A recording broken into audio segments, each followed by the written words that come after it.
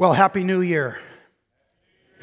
It truly is a joy to be with you this morning, and I'm grateful to Pastor Justin for going away on vacation. Actually, I really do pray you would pray for him during those times when he is able to go for some rest and refreshment.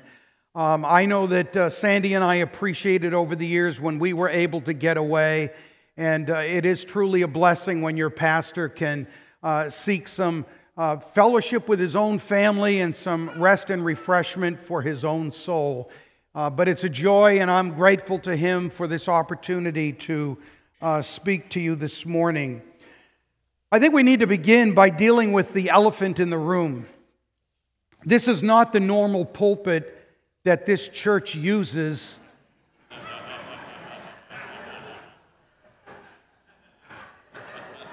Have you seen that thing? You've heard of one size fits all. Well, in this church, one size fits only tall.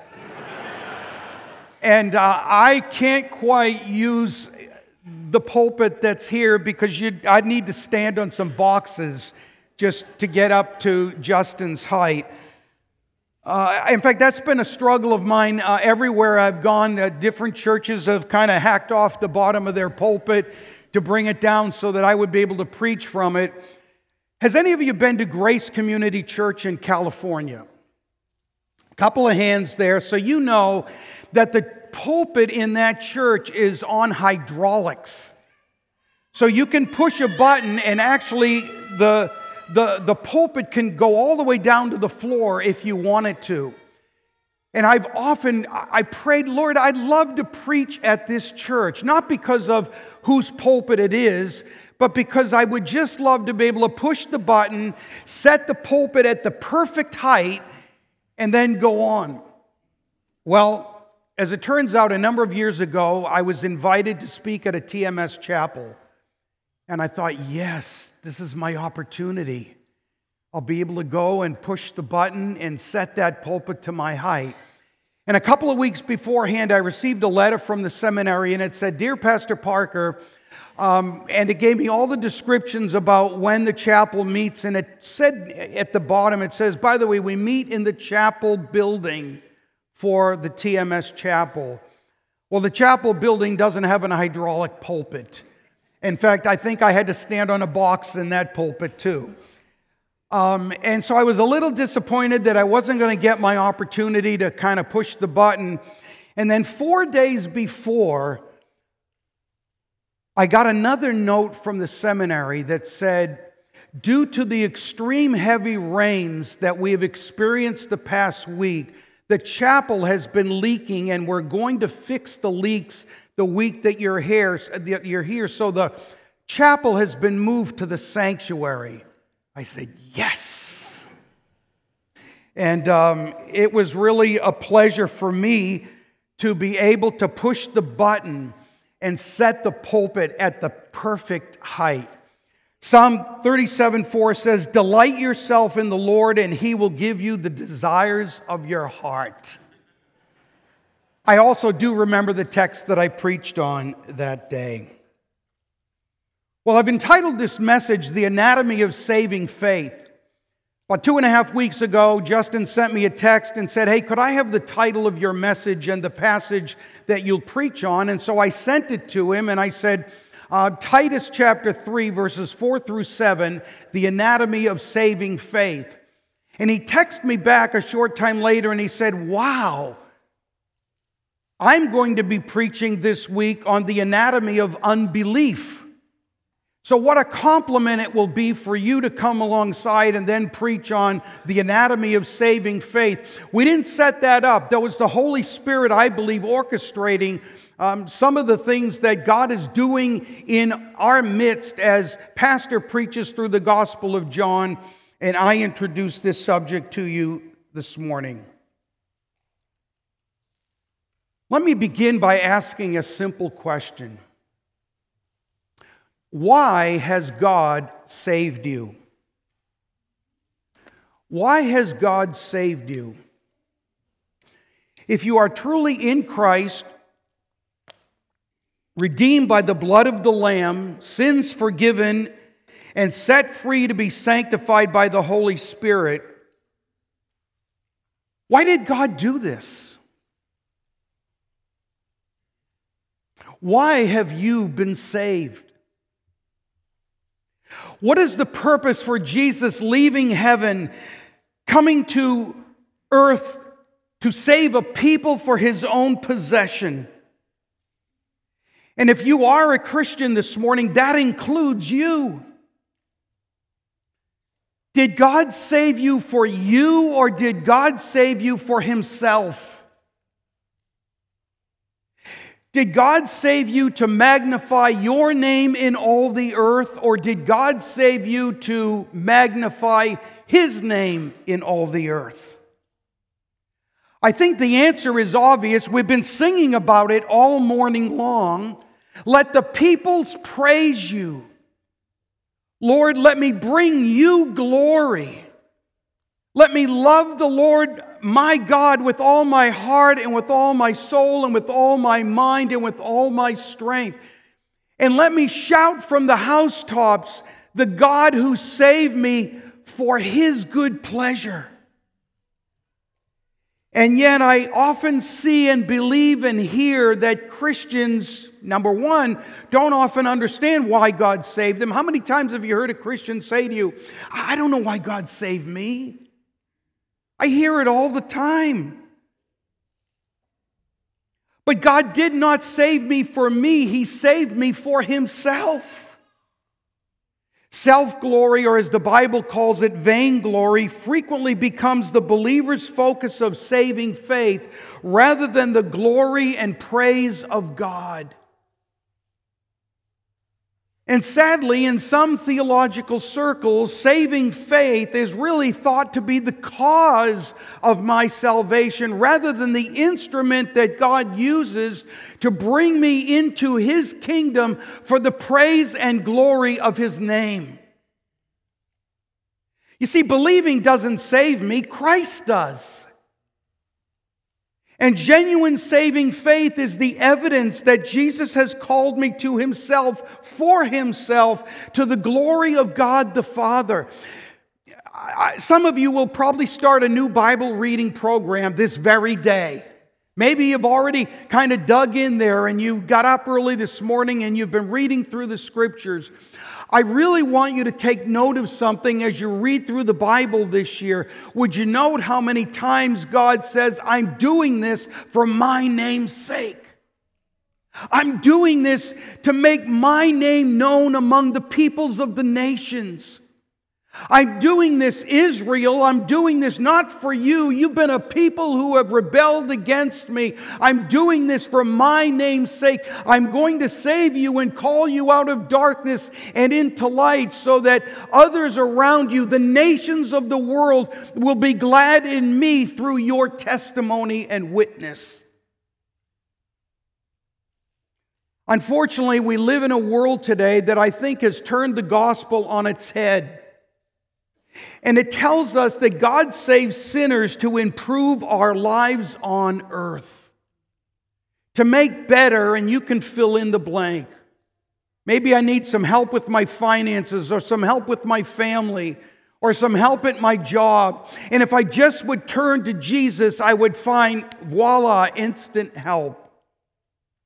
Many of you know that even if that's kind of the gospel that you've been introduced to, that once you came into Christ and have walked with him, you know that life is not always that way. Trials, struggles, pain, heartache.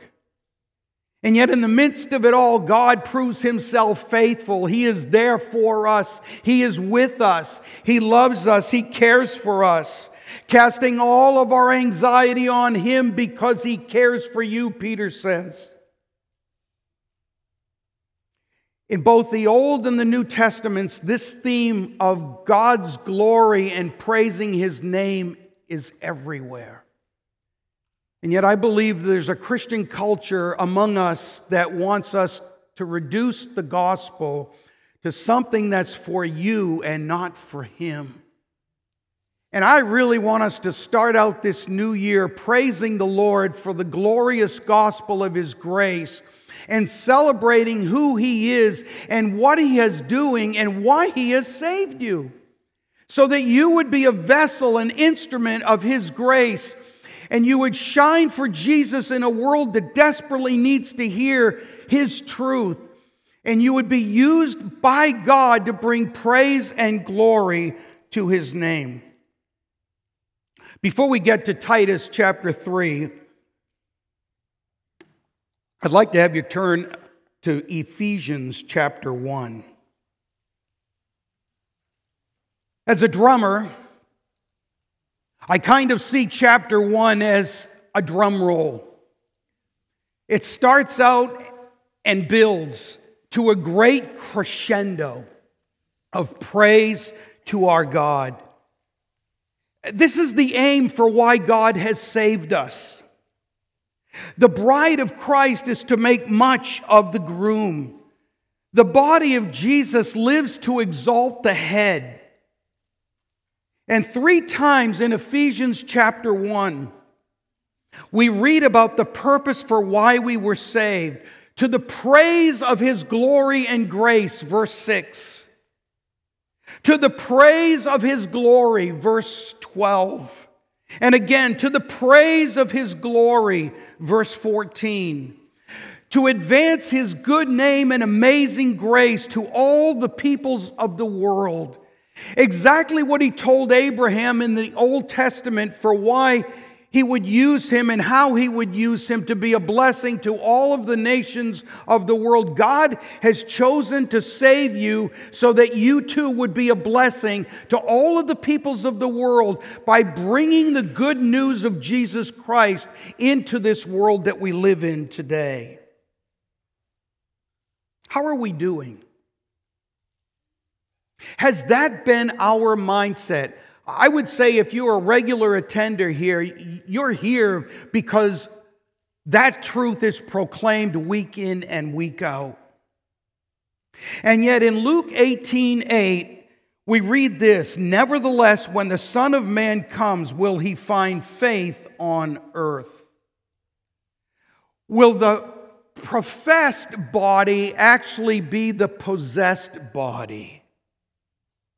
Or will Jesus say to some, "Depart from me, I never knew you"? Let's read our text together in Titus chapter 3. And we'll begin in verse 4.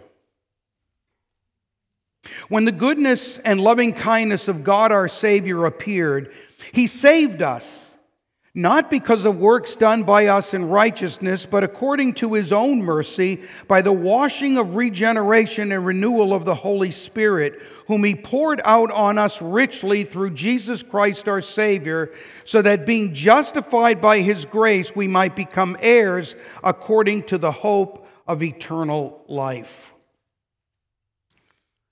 Back in the 90s, I was asked to debate a college professor at an upstate New York Christian college. And it really was regarding the lordship issue. Many of you will perhaps remember that issue back in those days. John MacArthur had written a book, The Gospel According to Jesus, and it drew quite a reaction. In fact, so much so that some others decided to write a book against that book. One being Zane Hodges, who wrote the book Absolutely Free, and another being Charles Ryrie, who wrote a book, So Great Salvation. Well, in John Piper's new book, What is Saving Faith?, he comments on the lordship debate. And here's what he said. Siding with MacArthur, he writes, quote, "The longer I live and the closer I come to heaven, the more troubling it is that so many people identify as Christians but give no evidence of being truly Christian. That so many professing Christians seem so cavalier about being new creatures in Christ." Well, that's really what the debate was all about. If you are saved by God's grace, Did you receive Jesus Christ as Lord and Savior, or did you just somehow receive Him as Savior, considering His Lordship, some maybe never at all, but otherwise somewhere down the road in the future? And as we were discussing these issues in a very cordial manner, this was interesting how it all started. So this professor was teaching Zane Hodges' book absolutely free to his class. And a lot of the students in the class said, no, we do not agree with this position. And they said, we know a local pastor, that was me, who takes a different point of view, and I believe he can show you from Scripture why your position is wrong. So they said, would you be willing to allow him to come down to the class and we could have a little informal debate? So he said yes, and they came to me and asked if I would be willing to do this. And so I said, of course I would. And so word got around the college that this guy was going to debate this particular professor, and other classes wanted to join in. Oh, we'd like to hear this. This will surely be good. And before you know it, even local pastors in the area heard about the debate, and they called the school and asked if there's somehow they could attend. So the president of the college decided to make the debate not a classroom debate, but an entire chapel debate. So here I am coming into the hornet's nest, having to discuss this issue to the glory of God with an entire student body and local pastors in the area who obviously had differing ideas and positions on this subject. Well, during the debate, we were asked this question: does regeneration precede faith, or must faith precede regeneration? Of course, the professor's position was in accordance with Zane Hodges, and that was this: that faith is an expression of man's free will. And when exercised, it makes possible the Holy Spirit's work in salvation. Or to say it another way, saving faith is a free will decision that cooperates with God's agenda to forgive sinners through the work of Calvary's cross. In refuting this particular position, John Piper, in his new book, labels this self-determining faith. In other words, man is actually determining if he will let God save him. And by the way, that position is everywhere today. People believe that you actually have the final choice, the final decision. You must take the final step to determine whether you are in fact saved. God has sent His Son to the cross to die for your sin, but you must get yourself to the cross in order to believe and receive the gift. What we have really here is a synergy, a cooperation between God and man. But is this what the Bible teaches? Must a person believe first in order to be regenerated? Or does Scripture teach that a person must be regenerated so that he can believe? Notice that word. It's part of our text this morning, and it's an important part of our text.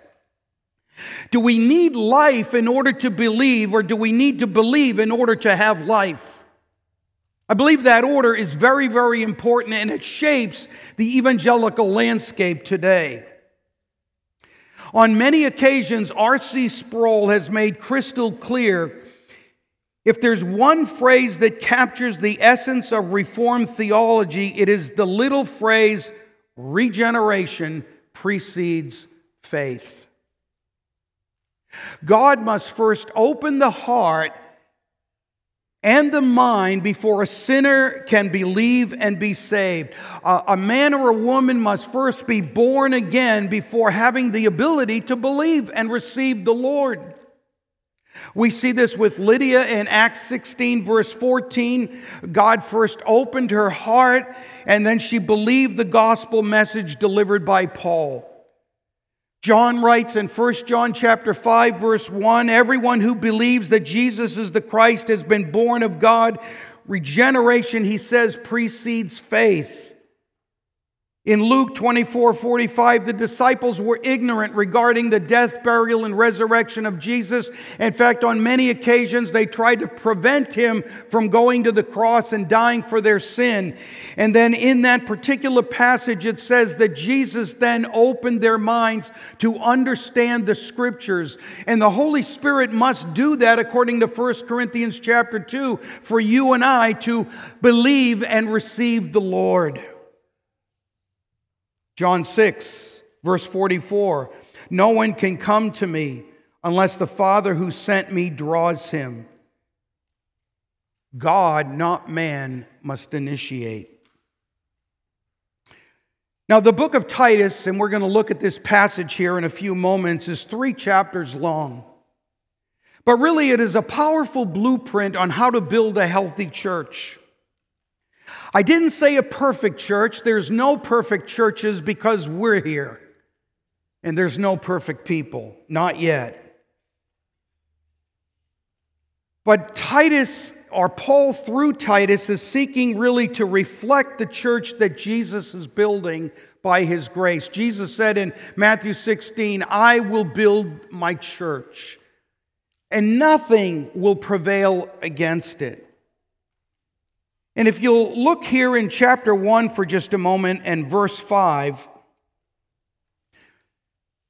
Paul charges Titus with the task of revitalization. Titus was to put what remained into order. The NAS says to set in order what remains. The Greek word is to reprove or correct. To fix what is deficient or broken. And if I could take a moment to summarize what Paul says is needed in every local church, it really would be these 3 ecclesiastical elements. Chapter 1, qualified leadership. Chapter 2, authentic discipleship. And chapter 3, gospel stewardship. Now, there's all little tidbits of truth woven in and out through those 3 chapters that are important. But if we had to boil it down to 3 primary principles that God is concerned about as we build the church that Jesus is building, it would be qualified leadership, authentic discipleship, and gospel stewardship. And while we'll spend the remainder of our time on the third aspect of building a healthy church, which is gospel stewardship, I want to say a few words about the other 2 components. Because one, to the glory of God, I believe this church gets it, which is why Sandy and I are members here. But also because you need to know that the evangelical landscape of churches throughout our land is so broken that it needs the help of Pastor Titus and others like him to make these necessary repairs. In the words of Steve Lawson, there is a famine in the land. People are starving for spiritual truth, and they need churches that are being built on a biblical foundation with Jesus Christ as the cornerstone. How many of you heard Eric Bancroft when he was with us last month? Eric shared a little bit about some of his history, and part of that history included a church that he pastored in Indianapolis for 10 years. One of the things that he said is that the first 5 years were difficult. I hear him. I completely understand perhaps why it was so difficult. When any pastor comes in to revitalize a church, one of the things they often find is that the leadership that leads that church is not qualified. In fact, they probably were invited into that position not on a biblical model, but on a business model. So many churches in our land today appoint leaders in their positions on the basis of their success in business or their reputation within the community, but not based on the biblical qualifications that are listed here in Titus chapter 1.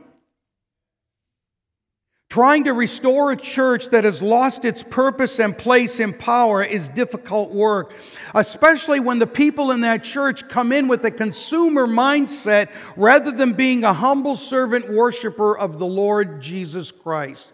I really do appreciate the worship that we have here. It directs our hearts heavenward.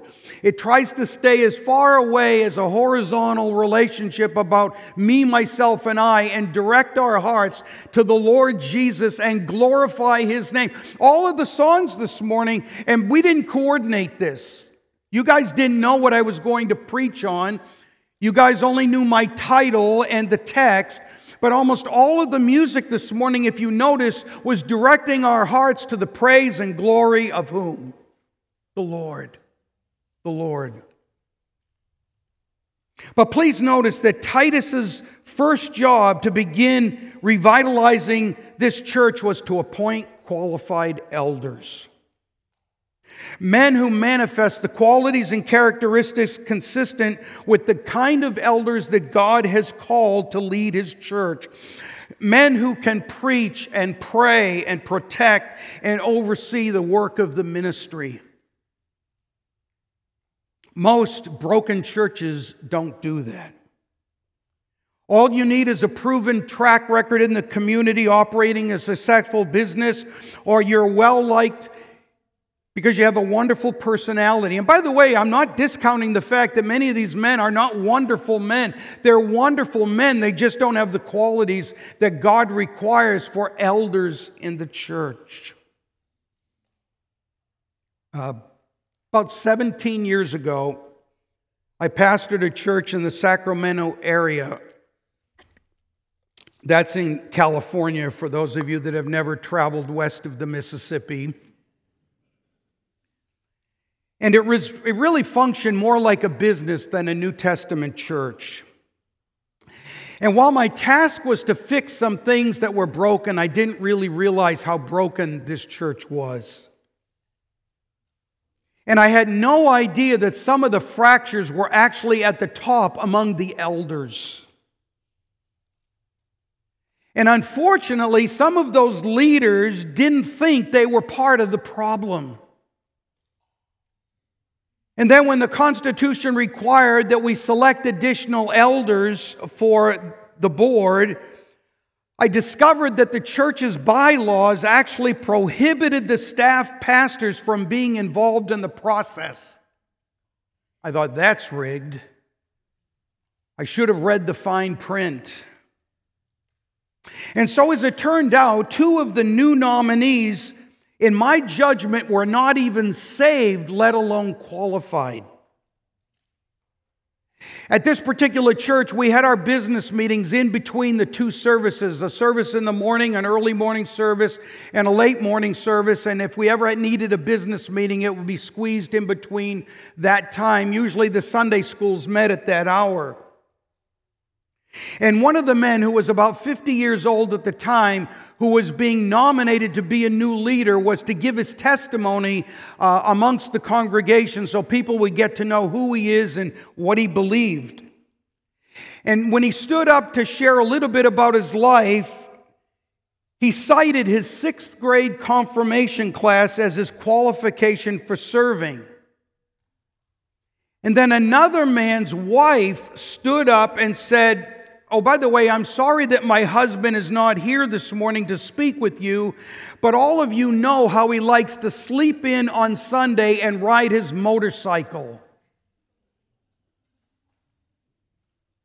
But because he was the town judge and well-liked, the church voted him in as an elder the very next week for a 3-year term. I resigned the following week." Broke my heart. Sometimes I still wonder if that was the right decision. But Paul says in Philippians chapter 3 that we need to forget what lies behind and press on. And so we did. We had a wonderful, beautiful ministry in Oregon, in Hood River, Oregon, for the past 14 years before we arrived here to serve the Lord. Many of you know that Sandy has Lyme disease, and some of the cold, raw winters were becoming too difficult for her to navigate. So we needed some warmth, and we needed a good church, and here we are. Thank you for loving on us, for caring for us. And Denny and I are especially appreciative of the fact that you're willing to take old guys like us and use us. So thank you. Thank you. Secondly, a healthy church cultivates an atmosphere of authentic discipleship. That's chapter 2. To simplify, relationships are more important than programs. If you look at the text, older saints, both men and women, are to come alongside the younger and disciple them and love them and care for them and teach them and build them up in the faith. Here, the one another's are not just preached about, they're practiced. Authentic discipleship cares about people and their spiritual growth. Relationships become more the norm than programs. Oh, certainly programs are needed and necessary at times, but individual people, your soul needs to be shepherded and cared for. That's exactly what Paul is telling Titus to consider as he builds the church to the glory of God and for the praise of the gospel of Jesus Christ. Living the Christian life is better learned in the context of doing life together than just sitting in a classroom. Yes, classrooms and instruction and teaching is needed. Preaching every Sunday from, well, not this pulpit, but a better one, is what you've come to hear. Hopefully, I'm not disappointing you this morning if you came to hear Pastor Justin, because we love our pastor as well. And knowledge is important. Classrooms are helpful. But authentic discipleship takes place when iron sharpens iron as one man or one woman sharpens another. And you know what I mean. When people get involved in your lives to show you and help you to see what the Lord is doing in His church and to help you deal with sin and grow in the grace and knowledge of the Lord, when they sort of take you by the hand and they lead you along and they care for your soul, that's wonderful. And that's really what chapter 2 is all about. And by the way, these principles are so important to Paul that he says this to Titus. Look at chapter 2, verse 15. Declare these things, exhort and rebuke with all authority, let no one disregard you. Paul knows that Titus will likely experience some pushback. This is not going to be an easy task. There may be leaders in the church who are not qualified, and they're going to push against you when you begin to try to make these changes. But don't grow weary and lose heart. Persevere. Thirdly, and then this takes us to our text for the remainder of the morning, it is essential that healthy churches steward the gospel well. As we continue to live in a performance-based culture, fighting the temptation to turn the gospel into a man-centered decision than a God-centered work of grace requires teaching and protection. And I believe today the gospel is currently under attack. In fact, many others do. It's one of the reasons why John Piper wrote his new book, What is Saving Faith? There have been a series of books over the last 5 years or so on the gospel alone. And you would think that the church would understand the gospel by now. Why do we need more books on the gospel? Why? Because the devil is hard at work trying to turn the gospel upside down on its head and wanting to convince you to believe that you are actually the most important thing in the midst of the gospel, not God. As Justin pointed out a few months ago from the Gospel of John in John chapter 3, the new birth is not a human decision according to the will of man, but a work of the Spirit, convicting, correcting, and converting sinners to saints. Paul is very clear here that no believer should credit themselves with the gift of salvation because of free will faith, because that's not what saves us. In fact, if you will notice in this text, the word faith is not even used. Boasting in what we have done to get saved is a temptation we must all avoid, especially if God is going to get all the glory and the praise. It's not about what you have done. It's not about the card you signed or the conference that you attended or the decision that you made. It's really all about what God has done to send His Son and rescue you from the domain of darkness into His kingdom of light and save you from your sins so that you would become a creature who now can give God all the glory and praise. You see, when I was an unbeliever, maybe I'll do what Justin does for a minute. I'll walk around. Can you believe the gift that he has? I mean, I don't even know why he needs a pulpit. He just comes and he sets his Bible on the pulpit, and then he spends 45, 50 minutes walking all around the stage, preaching the message from his head and his heart in an amazing way. I think he has the Bible all memorized. He's got every movie memorized. He's got every illustration. I mean, you know what I'm talking about. He's a gifted communicator. We are so blessed to have him open God's Word each and every Sunday and preach. Me, I need my security blanket right here.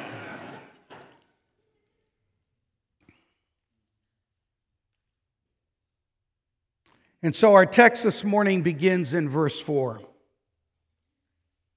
But when the goodness and loving kindness of God our Savior appeared, He saved us. Who saves sinners? God does. And yet, because we have a tendency to boast in the flesh about the things that we have done, Scripture continually reminds us that our boast must always be in the Lord.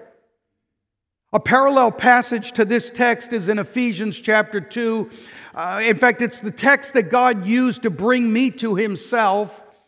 You probably know it well. For by grace are you saved through faith, not of yourselves. It is the gift of God, not of works, lest any man should boast. If you find yourself putting yourself in the midst of God's salvation, you may be headed in the wrong direction. Because it isn't about you, it's about what God has done in and through you for His glory and His praise. He saves us. In 1 Corinthians 1, verse 26, we read this. God has chosen the foolish, the weak, the base, so that no man may boast, so that no man may take credit for the salvation he has received. And then he quotes Jeremiah 9, verse 23. Let him who boasts, you know it, boast in the Lord. Often when I hear believers speak about their own salvation, they tell me about the things they have done to get saved. Praying a prayer, walking an aisle, attending a crusade, raising a hand. They love the hymn, I have decided to follow Jesus. Because they put the emphasis on themselves. Here's what I did in order to get saved. And yet, Paul is telling Titus, reminding Titus of what God actually did to bring salvation about.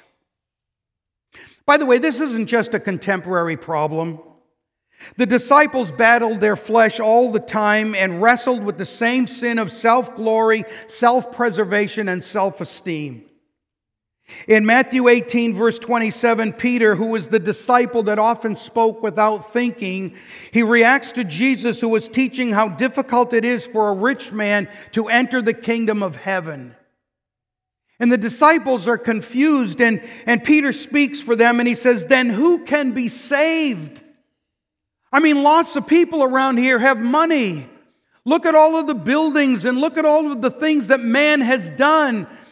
If the rich man can't get into the kingdom, then who in the world can be saved? And what does Jesus say? He says, with man this is impossible, but with God all things are possible. Your salvation, if you truly are in Christ, is a work of God. It is not the work of man. We have no ability to contribute anything to the process. God must save us, and He does. And all of the glory and the credit go to Him. So when you begin to process the question, why has God saved you? He has saved you for Himself. He has saved you so that you would bring glory to His name. He has saved you so that you would make much of Him, not make much of self. In John 15:16, Jesus continued to renew His disciples' minds with truth, giving credit to where credit is due. Especially when the disciples would boast about their decision to follow Jesus. On another occasion, I remember Peter saying, Lord, we've left our houses, we've left our jobs, we've left everything to follow you. What's in this for us? Tell us, Lord, we've made so many sacrifices for you in order to be here. Tell us what you're going to do to reward us for our departure from home. By the way, the best sacrifice that was not made by Peter, but by whom? The Lord Jesus Christ. As we begin this new year, in fact, Paul in 1 Corinthians chapter 2 said that his preaching was to know nothing except Jesus Christ crucified. And I pray that all of you would think of nothing more, or at least nothing as more important than Jesus Christ crucified, who went to the cross to pay the penalty for your sin, was buried, rose again the third day to prove His victory over death and the darkness that's all around us, and the sin that so easily entangles us, so that you would rejoice in Jesus and praise the Lord from this day forward and forevermore. But Jesus in John 15, verse 16 said, hey guys, listen. You did not choose me, but I chose you and appointed you that you should go and bear fruit, and that your fruit should abide. If faith precedes regeneration, then salvation is actually a synergy between God and man. Man cooperating with God to make salvation possible. But salvation is all the work of God. I had a friend in Portland, Oregon. His name's John Hendricks. And he developed a website called monergism.com. I'd write it down if you're not familiar with it, monergism.com. It's an excellent resource with all kinds of helps to equip you.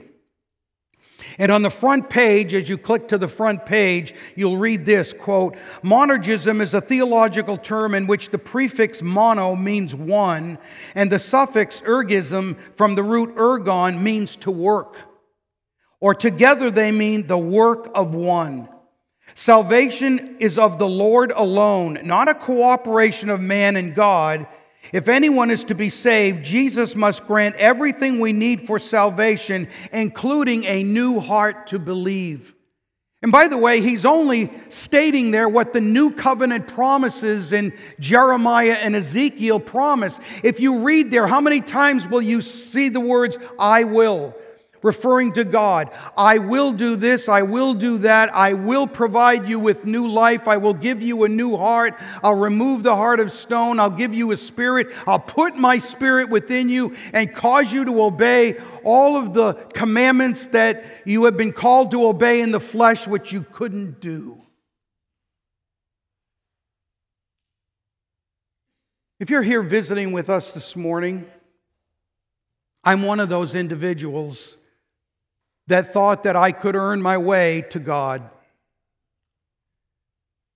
I thought that salvation, although I didn't use that term back then, was something that I could receive on the basis of the things that I had done. In fact, the first gentleman to kind of open the door or open my eyes to the truth of Ephesians 2, 8, and 9 said, if you were to go home today and get hit by a car or a truck or whatever and die, and you would have to stand before God and He would ask you, why should I let you into heaven? What would you tell Him? And I was so excited. I mean, I had done a lot of things in my life. And I thought, man, I'm going to get in. And then I started to list all my good deeds. Maybe I'm hitting a chord. All the things that I had done in my life to please people, to help people, to contribute to society in ways that I thought were honorable and decent. And I started listing those things for me, and then he started in his Bible that I can't even read because the print is so small. He turned to Ephesians 2 and he said, read this. I could read it then, I can't read it now. And yet I didn't really know where it was he was directing me. All I remembered for months and months and months to follow were those words, for by grace are you saved, through faith, not because of faith. It is the gift of God, not of works, lest any man should boast. What was I doing? Boasting. What was I depending on? My works. And he left and I left, and it was a year or two later that I met somebody else who asked me the very same question, only this time I was not in Boston, I was in Chicago. And I said to him, do you have a cousin back in Boston? He asked me the same thing. And how this kind of subject was broached is we were going to sing some Christmas carols at a nursing home, and we're driving by, and there's an ambulance to our left, and they're loading somebody into the ambulance on a stretcher. And he said to me, if that were you and you were to die tonight, and then he asked the question, and I didn't know anything else to say, so I started parading my good works before him as well. And then a third person in the state of Maryland asked me the same question. Only I knew this man, he worked for me. He was my best employee. And he came and picked me up at the airport. I flew in from Dallas. That was to Baltimore in that day. 2 weeks earlier, there was an American Airlines plane crash and some people were killed. And so he said, look, do you like to fly? And I said, well, it's what I have to do for business. And he said, well, if you were to be in that plane that crashed 2 weeks ago and you died like some did, and God were to say to you when you stood before Him, why should I let you into heaven? I said, whoa, Mike, you're the third person to ask me this question. Obviously, I'm getting the answer wrong. What's up? And he took me to the Bible and showed me Ephesians 2, 8, and 9. And he clearly explained the gospel to me that it's not because of works or deeds that I have done in righteousness, which is exactly what our text says. Paul says to Titus, listen, be careful, make this abundantly clear, because the whole world lives in a works righteousness system, and they're going to think that somehow it's what they do that gets them into heaven. And you need to remind them that it is not because of the deeds that they have done in righteousness. By the way, it's interesting he uses the word righteousness. Because there are some things that people do, good deeds, that are helpful to society. If you look at some of the hospitals around us, they were built on religious systems that are seeking to help people. And yet he said it is not because of those things. In fact, James in James 2:10 says, if you keep the whole law, everything, but stumble in one point, you're guilty of what? All of it. Why? Well, if you go back to verse 3 in our text here, because we're sinners. We ourselves were once foolish, disobedient, led astray, slaves to various passions and pleasures. passing our days in malice and envy, hated by others and hating one another. When you really begin to honestly deal with your life, you begin to see yourself as the Bible sees you, as a sinner who needs the grace and love of God through Jesus Christ. I need my sins forgiven, and I cannot forgive myself. Jesus must do it. He's the only one qualified to do it. He lived a perfect life. We just finished a season in which we celebrated the virgin birth. Jesus was without sin, and He went to the cross to die for your sin so that you, believing in Him, receiving what He did for you, you might have eternal life. But then Paul turns things here with Titus to some positives. He says, according to His own mercy. According to His own mercy. Any of you ever cried out for mercy? I did. Because of my size, somebody thought it was a bright idea to sign me up for the wrestling team. They needed some lightweights in order to wrestle. You say, well, Pastor, you don't look like a wrestler. I've lost a lot of my muscle mass. You need to know that. Getting old does those things. The outer man is decaying. But at one time, I guess I was competent enough to be in the lightweight division and to wrestle, but I also had a cocky mouth. And I got a little too cocky with a heavyweight. And before I even knew it, I don't even think I had the last words out of my mouth. He had me down on the mat, and he had his fingers digging into my shoulders to the point where I was in significant pain. And all I remember is crying out for mercy. Please, I'll never do it again.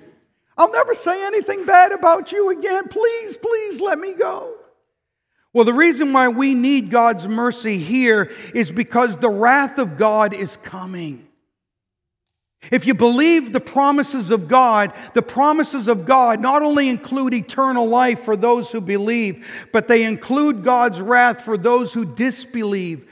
For the unbelievers that Pastor Justin spoke about a couple of weeks ago, that refuse to repent and trust Christ as Savior, they will experience the wrath and justice of God. Eternal pain awaits them. And so Paul is reminding Titus that unbelievers who now are saved by the grace of God have received the mercy of God. God says, no wrath, no judgment. I've placed that wrath and that judgment on my Son at Calvary's cross. He endured the punishment that you deserve. Wow. Wow. Is that good news? Jesus Christ endured on Calvary's cross the punishment that all of us deserve. Mercy. In Romans chapter 9, I think it's verses 15 and 16, Paul is quoting the Old Testament, and he's speaking about salvation and how God in His sovereignty chooses and elects a people for His own possession who will praise His name forevermore. And he says there in that context, I will have mercy on whom I will have mercy, and I will have compassion on whom I have compassion. And God has mercy on those that He's chosen to save by His grace. Out of His goodness and loving kindness, God extends mercy. And then He says, by the washing of regeneration and renewal of the Holy Spirit. Two other words there that I want to take a little bit more time to explore. The first one being regeneration. You need regeneration in order to believe. You need regeneration in order to be able to receive the blessings and the goodness and kindness of the Lord. Your heart needs to be turned in order for you to embrace the things that God gives to you. Otherwise, in our stubbornness and in our sin, we would refuse the Lord as we've done for years and years and years until the grace of God saves us. Ephesians chapter 2 starts out by telling us that we are dead in our trespasses and sins. There's absolutely nothing that we can do to make us alive. In fact, if you keep reading there, we come to the realization that by the grace of God, Jesus is the one who makes us alive. He's the one that gives us new birth. He opens our blind eyes so that we might spiritually see. It's a marvelous chapter. If there's one chapter in all the Bible that would be worth memorizing, it would be chapter 2. But precede that with chapter 1, because the drum roll, David, where are you? We need a drum roll and a crescendo here, because what Paul is doing with the Ephesian believers is he wants to remind them of the goodness and greatness of our God, and why salvation is such a glorious thing, and why they are saved, not through their works, but through God's grace and love in Christ. Regeneration. I don't know if any of you have a water softener, but if you've owned one in your life, you'll understand this. The water softener works at night by purging and purifying the old water and making all things new for the morning. So that when you step into the shower in the morning, you've got fresh, clean water because it had been purged the night before by the water softener. And if you'll take out your little instructions, maybe you don't have it anymore, but if you take it out, it'll describe that process as the process of regeneration. Very interesting, because that's what God's doing. He's taking out the old and He's making all things new. What else does the text say there? He says, and renewal of the Holy Spirit. I'm a new man in Christ because of the work that God did. I have been saved by His grace, and I am now new. If any man is in Christ, he is what? A new creature. Old things pass away. Behold, all things become new. You have a new heart, a new disposition, a new love for Jesus, something you never had. If I have time, and I'm running out of time, maybe I should tell this story right now. I had a friend in college named Joe. Siri, we don't need to hear from you right now.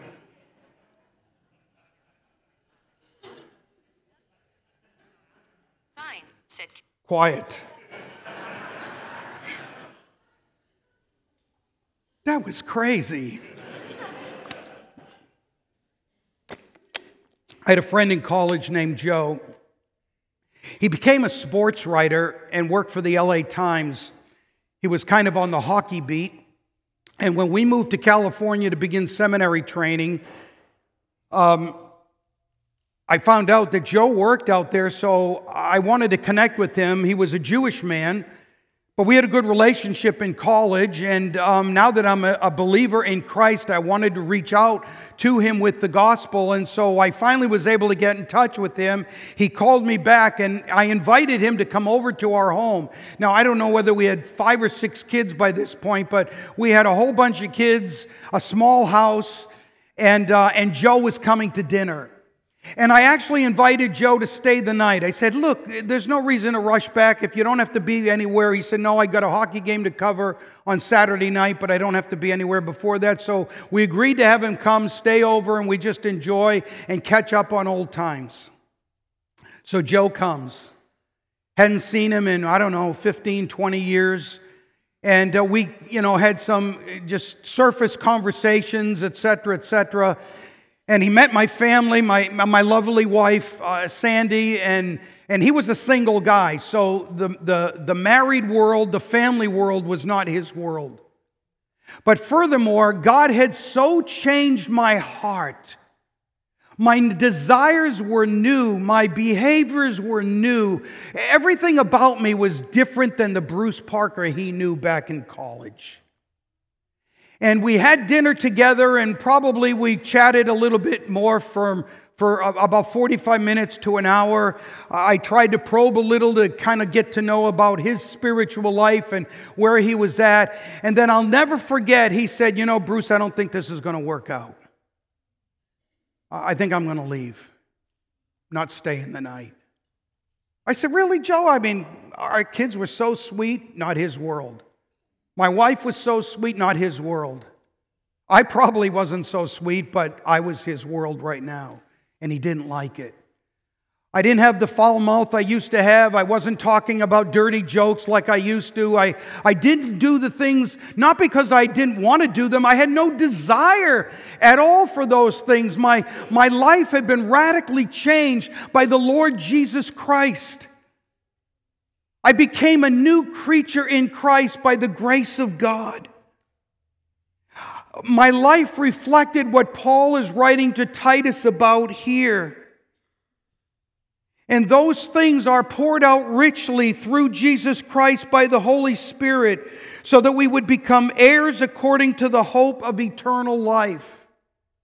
And by the way, as you're following your Bible reading program, whenever you get to the book of Titus, you're going to notice some things about this book that I haven't yet spoken about. In fact, it begins in verse 8, if you'll just take a quick look with me. He said, "This is trustworthy, and I want you to insist on these things, so that those who have believed in God may be careful to devote themselves to good works." 6 times in this book, the fruit of good works is evidenced in those who believe. Be careful to devote yourselves to good works. The qualified elder is devoted to good works, not the evil deeds of those who are false. In chapter 2, we are again to be teaching the younger to love what is good and to devote themselves to good works. In fact, if you look at the very end of chapter 2, verse 14, Jesus gave himself to redeem us from all lawlessness and to purify for himself a people for his own possession who are zealous for good works. You say, why the emphasis on good works? Ephesians 2 does just the same thing. 8 and 9 is probably the verses you like to memorize, but you got to couple it with verse 10, because the grace that has saved you by the love of God without any interference from you also is a grace that God predestined for good works in your life. So what's the big deal?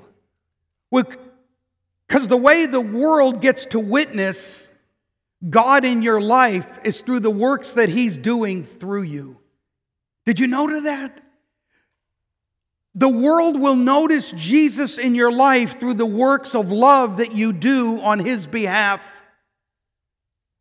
6 times in this book, but you can read about it all through the Scriptures. Good works are the fruit of true saving faith. That was part of the debate that we had back in that college in New York, because Zane Hodges didn't believe that true saving faith produced good works. They were optional. And the Bible says, no, if you know Jesus Christ as Lord and Savior, if you have His Spirit dwelling inside you, then you will produce the fruit of good works. And so let your light shine. Matthew chapter 5 verse 18 says, so that people on the outside will see your good works and glorify God on the day of visitation. Wow.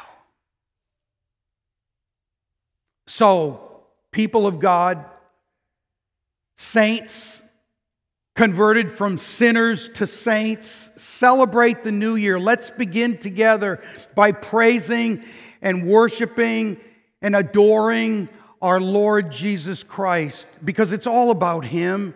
He's the one who has saved us in the first place. And if you're still a sinner and you haven't yet been converted, I want to urge you with everything that I can to believe on the Lord Jesus. He is the way, the truth, and the life, and no man can come to the Father except through Him. He is the only way to God. That's why God sent Him into this world. Embrace Jesus Christ. Repent of your sin and trust the Lord Jesus with everything that you have. I'm believing right now that the Holy Spirit may be moving in your heart. You came here this morning because you needed to hear from God. Well, I pray that God has spoken through His Word, through the book of Titus, through my lips, as weak and frail as they might be, so that you would open your heart to the Lord and His work in your life and be saved.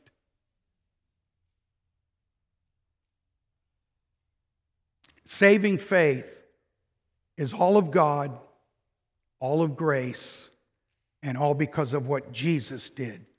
not because of anything that you did. And what a blessed way to begin the new year is to trust Jesus Christ with your life rather than the good things that you think will earn yourself a place in heaven one day. Amen? Let's pray. Father, thank you for loving us and caring for us and saving us. Thank you that salvation is all of grace and that saving faith comes as a gift from you. Stir up that gift within our hearts that we might praise you even more. And Lord, rescue some who have come to us this morning who are outside of Christ as of right now. May we begin this new year celebrating who you are, not who we are, and giving our lives to you for your glory so that the gospel would go forward in a powerful way. And saving faith would be realized as the gift that you give to sinners whom you transform into saints. And we'll thank you for it all in Jesus' name. Amen.